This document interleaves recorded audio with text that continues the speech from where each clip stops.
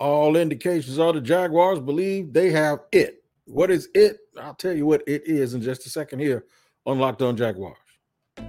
You are Locked On Jaguars, your daily Jacksonville Jaguars podcast, part of the Locked On Podcast Network, your team every day.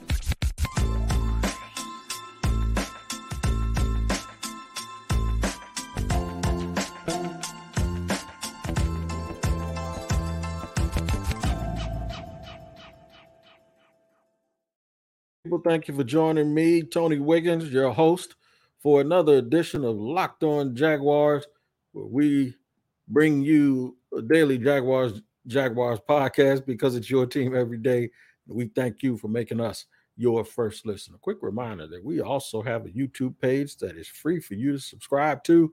It's Locked On Jaguars. That's what it's called. Make sure you subscribe, hit the like button, hit the bell so you get notifications, and leave comments down below, and I'll try to answer them as soon as possible. If you listen to audio podcasts, make sure you tap in wherever you get your audio podcasts on whatever platform and see if we're there, which we will be because it's your team every day.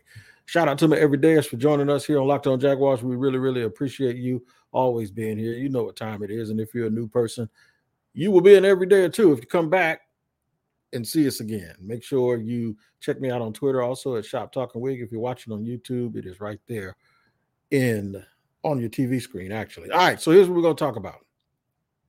The Jaguars seem to think that they have it. What is it? Does it mean a Super Bowl team? No, because nobody knows that. Nobody knows how the season is going to go, what the ebb and the flow is. You need a lot of luck. You need some good fortune when it comes to guys staying healthy. The ball has to sort of bounce your way, right? What they appear to think, though, is there's no need to add anyone else. So when I say it, I mean a team is going to allow them to be right back where they were last year and having a shot at winning the ultimate thing, which is the Super Bowl, obviously. But before you can even think about that, you got to be in play. You got to have yourself positioned properly. You know what I'm saying? A good old preacher friend of mine calls it being pregnant with possibility. That means the season is anything's possible, but you got to have something cooking. Because if you ain't got nothing already cooking, then you can't show up on the delivery date thinking that something's going to be there, right? What is it, though? It is it's basically what they had last year, but with a little bit of a different narrative. Like last year, they caught people by surprise. They won a bunch of games late. They just took on sort of the identity of a team that kind of had that little it factor to it. They took on that team like every week they came out, people seemed to doubt them, and all of a sudden they were able to come up with something that allowed them to win games that some people thought they weren't. And even within those games, shout out to whoever it is walking back in my background, but even if they did win games, one of the things that, if you recall, and I know everybody does because it was magical, one of those things that you will remember is they were playing games that right smack in the middle of those games, we didn't even know they were going to win them or not, right? And down the stretch, they needed every single one of them. Because whether or not they went to the playoffs came down to the very last game that was played at home against the Titans on national TV. So they needed all of those games down the stretch. We love to remember that one, and we love to obviously remember the comeback against the Chargers. But if you think back, all of those games that they won down the stretch late, the Dallas game really comes to mind. They needed every single one of them. If they don't win the Dallas game, that last game is irrelevant against the Titans. It just is. So, because they end up in a tie with the Titans, and you didn't want to end up in a tie with the Titans. You wanted to beat the Titans. That's why that game, even though they were a game ahead of the Titans last year, if they'd have lost, they wouldn't have went to the playoffs. So, are they there? Have they arrived? And should they have taken measures to make sure that they're sure about it? It's a great, great question. How much of it was fool's gold last year? How much of it was, the rabbit having the gun? And the rabbit had the gun, and what I mean by that is You were the unexpected. Nobody thought you were going to do anything. Anybody watch The Wire? Remember on The Wire when Omar was terrorizing all of the other street guys in the show, the fictional show on HBO? And they were wondering who's going to get Omar. Nobody wanted to try Omar because if you tried and missed, he was coming. He was an assassin. He was a terror, right? Well, there's a little kid named Kennard that was about 10 years old, took Omar out because Omar looked right at him and didn't suspect that he was going to do anything. The Jaguars were a bunch of Omars last year. That's exactly what they were down the stretch because no one believed them. A lot of it was the history of the Jags, but then a lot of it was the record that they saw, the fact that it was a first-year coach and a second-year quarterback. But then some of it was what they hear in the media, right? Nick Saban calls it the rat poison. They heard the rat poison. Teams heard the rat poison. And then the Jaguars sometimes in the first half of those games played like they had ate some rat poison, right? Or had eaten some rat poison. And then just when you didn't expect it, their very best came out. The absolute very best that the Jacksonville Jaguars could be came out in the second half of a lot of those games. And it even showed up when they went to Kansas City because that was a very, very competitive game that could have gone the other way had the Jaguars made some more plays and had some better fortune down the stretch. So the question is it okay that they run it back with the same people? Now, I'm not going to sit there and act like they didn't have 13 draft picks, right? They did. I'm not going to say that this team is exactly the same as they were last year because they're not. A lot of times when a young team does what the Jacksonville Jaguars did last year, what happens is you get something built into your DNA that makes you think you can do anything. The example I always use is when the Patriots won their first Super Bowl, they were an underdog to the Rams, the greatest show on turf. And it appears that that game was, for a couple of years, it's like, well, Cinderella won. That was the beginning of a six championship dynasty. Wasn't no Cinderella. Even if it was Cinderella the first time, by the time they won the second one, it wasn't Cinderella because they had won the first one. And it put something in the proverbial pot of gumbo that made it taste delicious for the next 6 years, next six titles. So my point is sometimes when a team has good fortune, and in this case, it's not a Super Bowl or it's not a championship, but what it is it's the fact that they proved to themselves and to everyone else that they could do things that people didn't expect. Now they walk around like they know that they can pull certain things off. But if they're going to do what we really want, and that is beat the absolute best, and trust me, some other teams, Baltimore's coming back. They're not going to be as, the way they were last year. They could have beat Cincinnati in the playoffs last year, but without Lamar Jackson. Now they're coming back with Lamar, Odell Beckham, and some reinforcements at some other positions, including a new offensive coordinator. Buffalo's coming back. They had some injuries down the stretch. They're going to try to regroup and try to give it another run. Cleveland isn't going anywhere, and the Chiefs are still there. But Miami's going to be healthier this year, and they have a very explosive offense. The Jets have Aaron Rodgers. It's going to get hard. It's going to be different. Sean Payton is now in Denver. All of this stuff means things are going to get tough. And the Houston Texans, say what you want, they got a little mojo about them now because of their offseason. And even though they're young, they actually beat the Jaguars last year in one game. And I can't forget about the Colts. I'm going to forget about the Titans for right now because I absolutely think they're horrible. But even then, they almost beat Jacksonville and kept Jacksonville out of the playoffs last year. So we can remember the close victories, but we have to also remember those close losses. And who are they really? They won't have that mojo that doesn't carry over from year to year. Are they really good enough? All right. What positions need help? And why does it seem like the Jaguars are betting on themselves? No pun intended. My bad, Calvin Ridley. I don't mean to say they're betting on themselves like that, but you know what I mean. I don't mean literally. I mean figuratively. The front office is betting on themselves. I'll tell you why that's not necessarily such a bad thing. It's not really. But the key to all of this is they got to be right. Because if they aren't right, it's going to bite them, man. And it's going to come back and it's going to hurt a lot of people's feelings. It's going to bite these Jaguars. And folks are going to really start to question whether or not they have the right people in the front office if this thing doesn't go correctly, if it sort of falls off the rails a little bit, if they're not as good as people thought they should be based on what they were last year, should we even be having that conversation? I'll tell you all about that here in segment 2 in just a second on Locked On Jaguars, after I let you know about today's sponsor, who is FanDuel. That's right. FanDuel is the absolute truth, man. And baseball season is in full swing, and there's no better place to get in on the action than FanDuel, America's #1 sportsbook. Because right now, new customers get a no-sweat first bet up to $1,000. That's right. If you lose, you can earn the right to get up to $1,000 on a no-sweat first bet. That's if you don't win at FanDuel.com/locked on. Make sure you do that. Go to FanDuel.com/locked on, all caps, to join today. Baseball isn't my real sport that I like and watch all the time, but I do find it very entertaining, and I pay attention to those pitchers, and you should do the same thing. So don't miss your chance to snag a no-sweat first bet up to $1,000 when you join FanDuel today. Just go to FanDuel.com/locked on to sign up. FanDuel is the official partner of Major League Baseball.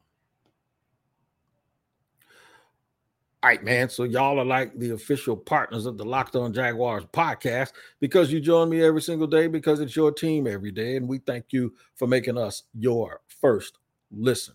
The questions that I was asking before we started segment 2 was, what is it? I think I told y'all what I believe my definition of it is: being in position to do the same thing you did last year or better, not worse. Hedging their bets and betting on themselves, why it's a good thing and why it could be troublesome. It's easy for us to sit here, whether you're in a barbershop, whether you're at work around a water cooler, or whether you're sitting here doing a podcast. It's real easy to sit here and say it's a good thing they're hedging on their bets, but it'll be a bad thing if it doesn't work. Like, no, okay, Sherlock, tell us something we don't know, right? But honestly, that's just the way it goes. It comes with the territory. That's a part of the job. That's why I want them to do a little bit more, maybe not go all the way out, but just do a little bit more. Just hedge your bets just a little bit. Give yourself a little bit of a safety net. What I mean by that is this. Edge rusher, the ability to rush the passer was priority number 1, according to Doug Peterson. I think he said it at the combine or said it before the draft, or he at some point he said it. It may have been even before preseason, right? And I don't think it was smoke and mirrors. I really don't. They haven't added any pass rushers, at least not guys that are pass rush specialists and guys that, get after the quarterback first and ask questions later. A guy like Yannick Ngakoue or a guy like Jadeveon Clowney or Frank Clark is off the board because he signed with somebody. No, they didn't add anybody like that. And there were people out there. There's still some guys. Houston, there's some guys out there right now, some older players. They didn't make any moves for any of these trades. It doesn't sound like there's anything brewing on the Danielle Hunter front when people are saying that he might be on the board. So how do you improve your pass rush? And how do you take care and make priority the thing that you believe is something that you need to improve most by not adding players? Well, it means that the players they already have to play better. And the guys that they have in development have to be better. And maybe the way that they line guys up and getting guys in the right position has to be better. But one thing they didn't do is they didn't go out here in the draft. They sort of did in the draft, but we're talking about day 2 prospects, late day 2 prospects with Yashir Abdullah and people like that. That's fine. All of that's great. But I think you can do that and still go add a vet. Doesn't mean it's too late to do it, because they can. And in segment 3, I'm going to tell you what the holdup probably is if they're waiting to see what happens. But they do have guys in development. They have Dixon in development, 47. They also have Jordan Smith, number 92. He's in development. They're sitting here wondering if these guys are going to come around, and they probably took a look-see at them in training camp, in a mini camp and OTAs, just to get an idea and figure out what they have and what they don't have. And they have time to figure out before training camp what they're going to do. There's something that involves another player that we're going to talk about in segment 3, which means why they might be waiting. So there's absolutely no rush to do it, but you don't want to be left behind because you don't know if other teams are going to start making moves on people. And maybe they have it set up so they've reached out to some folks and they said, look, if somebody calls you, give us a call or whatever. And they're waiting on an agent to call them and say, hey, man, they called us and they want to make an offer. And that way the Jaguars won't be bargaining or not necessarily bargaining, but they won't be negotiating against themselves. They also needed a slot corner really, really bad, right? According to everyone. And unless he's on the roster, they didn't add that either. You would have never got me to believe that. And I'm not talking about anything on day 3, but you would have never. And because if they hit on anything on day 3 or late on day 2, then those things are bonuses, and they're big bonuses. But you would have never told me that this offseason that the Jaguars would not prioritize. And I'm not talking about just adding people, because I know they got Josh Wells and they got a couple other guys that they picked up. You would have never been able to tell me that interior offensive line was not going to be a priority. That tackle, even though they did sign someone, but they drafted Anton Harrison in the first round, and they made that a major priority. But everybody and their brother thought that they were all set at tackle by letting Jawan Taylor go. But you'd have never been able to tell me. I wouldn't have believed it one day, no days out of the week. Even if I gave you an extra month, if we had a 13th month, I wouldn't have believed it then either, that the Jaguars would not address the slot, which is why everybody had Brian Branch going to Jacksonville in the first round, except me. I said, I don't like him there. I don't want him at that spot. But you would have never been able to tell me that the slot or the edge would not have been addressed in either free agency or in the first 3 or 4 rounds of the draft. And I say 3 or 4 because I know about Yashil Abdullah and I'm excited about him, but we're gonna hold back a little bit. But you'd have never told me that the Jaguars would have done that, because going into the offseason, everyone, with Doug Peterson saying that the pass rush needed to be improved, and with everybody anticipating that they were going to take a corner or a slot corner or an outside corner, make him play the slot now until a couple of years down the road. And then if they wanted to move on from Darius Williams, they would already have another outside corner to go opposite of Tyson Campbell. There's an old song that says you got to know when to hold them and when to fold them. Well, the Jaguars are holding. They are checking. They are not folding their hand at all. They don't want anything out of the kitty or nothing like that. They're like, nope. Is it scared money? Scared money not making any money? Are these guys afraid that if they use a resource on something that isn't significantly better than what they already have, will that backfire on them? Well, they got some stuff coming up now. They're going to have to redo Trevor, his contract, even though, there's a way that they can stretch that thing out for, 2 years with the 5th-year option, 3 years by franchise tagging him after the 5th. But we ain't going to play hardball. We know the Jaguars know what they have to do. I wouldn't be surprised that at the end of this season, they start working on it. And then by the time training camp comes next year, the kid has an extension, right? I waited a long time to get a good quarterback. So, they're not going to screw around with this. The other thing is they have Tyson Campbell has to be taken care of. Walker Little. I'm talking about all within the next calendar, the next 12 years, if they're going to get in early and do it early to save them some money, or they could wait. And if you wait too long, you got a whole bunch of dudes whose contracts run out after the 4th season. I just mentioned 2 of them, and then you got to throw Andre Sisco in there too. What about him? What about Calvin Ridley? Right? What about anybody who was picked in the same draft with Trevor that's out there playing right now? There's a lot of folks. There's a lot of these contracts. Rayshon Jenkins, a lot of those contracts. Jamal Agnew, a lot of those contracts, those guys, it's going to end all at the same time. So maybe they're keeping room. Maybe they're keeping room and saying, it's not worth it. Let's just go with the guys that we have. Or maybe, just maybe, as we get ready to head into segment 3, they're right. And they're evaluating their team and say, we're good enough to go do what we got to do right now. If that's what they're saying, boy, I hope they're right. I really, really hope they're right. And I hope that they're not just sitting here not making a move that will really, really help them. I'll tell you all about that in just a second here on Locked On Jaguars in segment 3.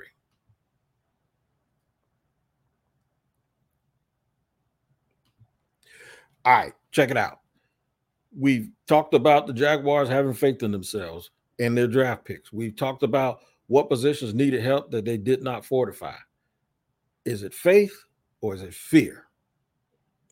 And if it's faith, but they still are willing to do something else, what are they waiting on?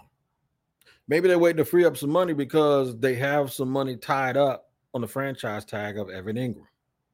Because that's going to come up to be another thing where they're going to have to answer some questions to. If they franchise Evan Ingram this year and he has a so-so year, and then if they offer him a long-term deal but he doesn't play, if he gambles on himself, and I mean that figuratively, not literally, and he doesn't play well, then the Jaguars will look smart and say, hey, we didn't give him a long-term deal. We didn't want to give him more money. Yeah, but it's all hindsight is always 2020. If they franchise tagged him, they offered him a long-term deal. And if he didn't take it, and then one of those other guys, like if, let's just say, a developmental tight end or Mr. Estes, who we looked at, or Brendan Strange, who they drafted in the second round, if all of a sudden those dudes step up to the point where, okay, so come next offseason, we just let Evan Ingram walk. It's going to look like the Jaguars are ingenious when really the genius that helped them was Evan Ingram, who bet on himself in a year where they added Calvin Ridley. They add another running back. What's going to happen is it's inevitable that his numbers go down. His numbers can go down if the team has even more success and they advance further. Because like I've been saying this all along, if you win, you'll look good winning with less numbers than you do with a bunch of numbers and a bunch of losses, right?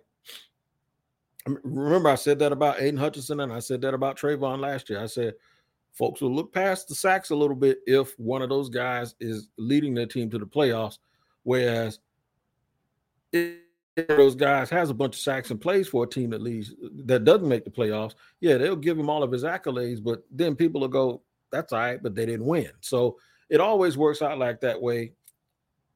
I think Evan Ingram is probably overplaying the stroke a little bit. And I mean stroke on the golf course, so y'all get your head out of the gutter. But I think he pulled the wrong club out of the bag, because I don't think he's gonna get too much more money than he. Now I could be wrong, because the Jaguars gave him a 1-year deal for like $10 million last year, and he had been labeled as a guy who underachieved in New York. I had a lot of Giants fans told me that when the Jaguars signed him. I had a bunch of Giants fans hit me up and laugh like, I can't believe y'all did that, y'all. So when he played well, those people were like, well, damn, Evan, why didn't you do that here, right? The thing is if he does sign, it's going to free up a little bit, be able to stretch his stuff out enough for the Jaguars to have enough salary cap space to now go out and maybe have enough money to entice one of these veteran edge rushers. Y'all know what I'm talking about. Yannick Ngakoue is the main one I'm mentioning. I don't think Yannick wants a ton of money. I just do think he's tired of moving around. So he wants a decent amount of money, or an okay amount of money, to stay in one place. That's what I believe. I think it'll be a perfect signing. He's a good teammate. He always has been a good locker room guy, other than going off here about maybe not playing when he was supposed to be playing. But I think he's a good teammate, and he'd be a great addition. It depends what he wants, though. Are they going to go out here and give a guy $5 or $6 million a year over, say, the next 3 or 4 years? Like, you give a dude and say, okay, we're going to sign you up to a 3-year deal, a 3-year deal where you got $14 million guaranteed with the chance to earn up to $21 million, because Yannick's made a lot of money. He's made like $44 million over like the last 4 years in the league, or 3 years. He's made $44 million in the last 3 years. So the thing is at this point, do you go ahead and get the 14 guaranteed, or can the Jaguars do that over like a 3-year period, like a 3-year 20 or 3-year $21 million deal with 14 guaranteed? Is that enough? Can you do that after Evan Ingram signs his contract and you stretch his you stretch his signing bonus, and you stretch all of those things out. And if he never does, then maybe they'll never do it. That's what I mean by whether the bang is worth the buck. Like, you can't go out here and overspend on someone, especially if they might be behind the scenes working on a contract extension to Josh Allen, who you guys see on my thumbnail. And the only reason I had yet to mention him, because I don't want this to come off as Wig doesn't think Josh Allen is as good as everybody else. Although that might be true, I do still think he's a really, really good player. And I think if Trayvon steps up and he plays like a guy who you all expected to be the number one pick, then I think having Josh Allen as is a very good player. The question is, does Josh Allen believe as is that he deserves to be a number two? Or does he still envision himself as being a number one? Those are questions that you have to ask.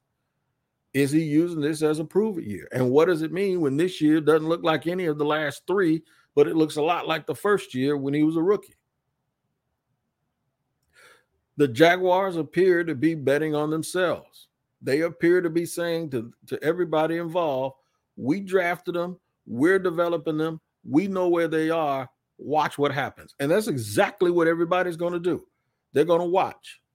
And if they fall short in getting after the quarterback, and if somebody who they could have had ends up somewhere, whether it's Zadarius Smith, I don't care who it is. If it's a guy that anybody ever mentioned that was on the radar for the Jacksonville Jaguars, and it didn't cost you very much to go get him, it would have been real easy for you to go out and get him and sign him, then people are going to look up and they're going to say, okay, Trent, what about this?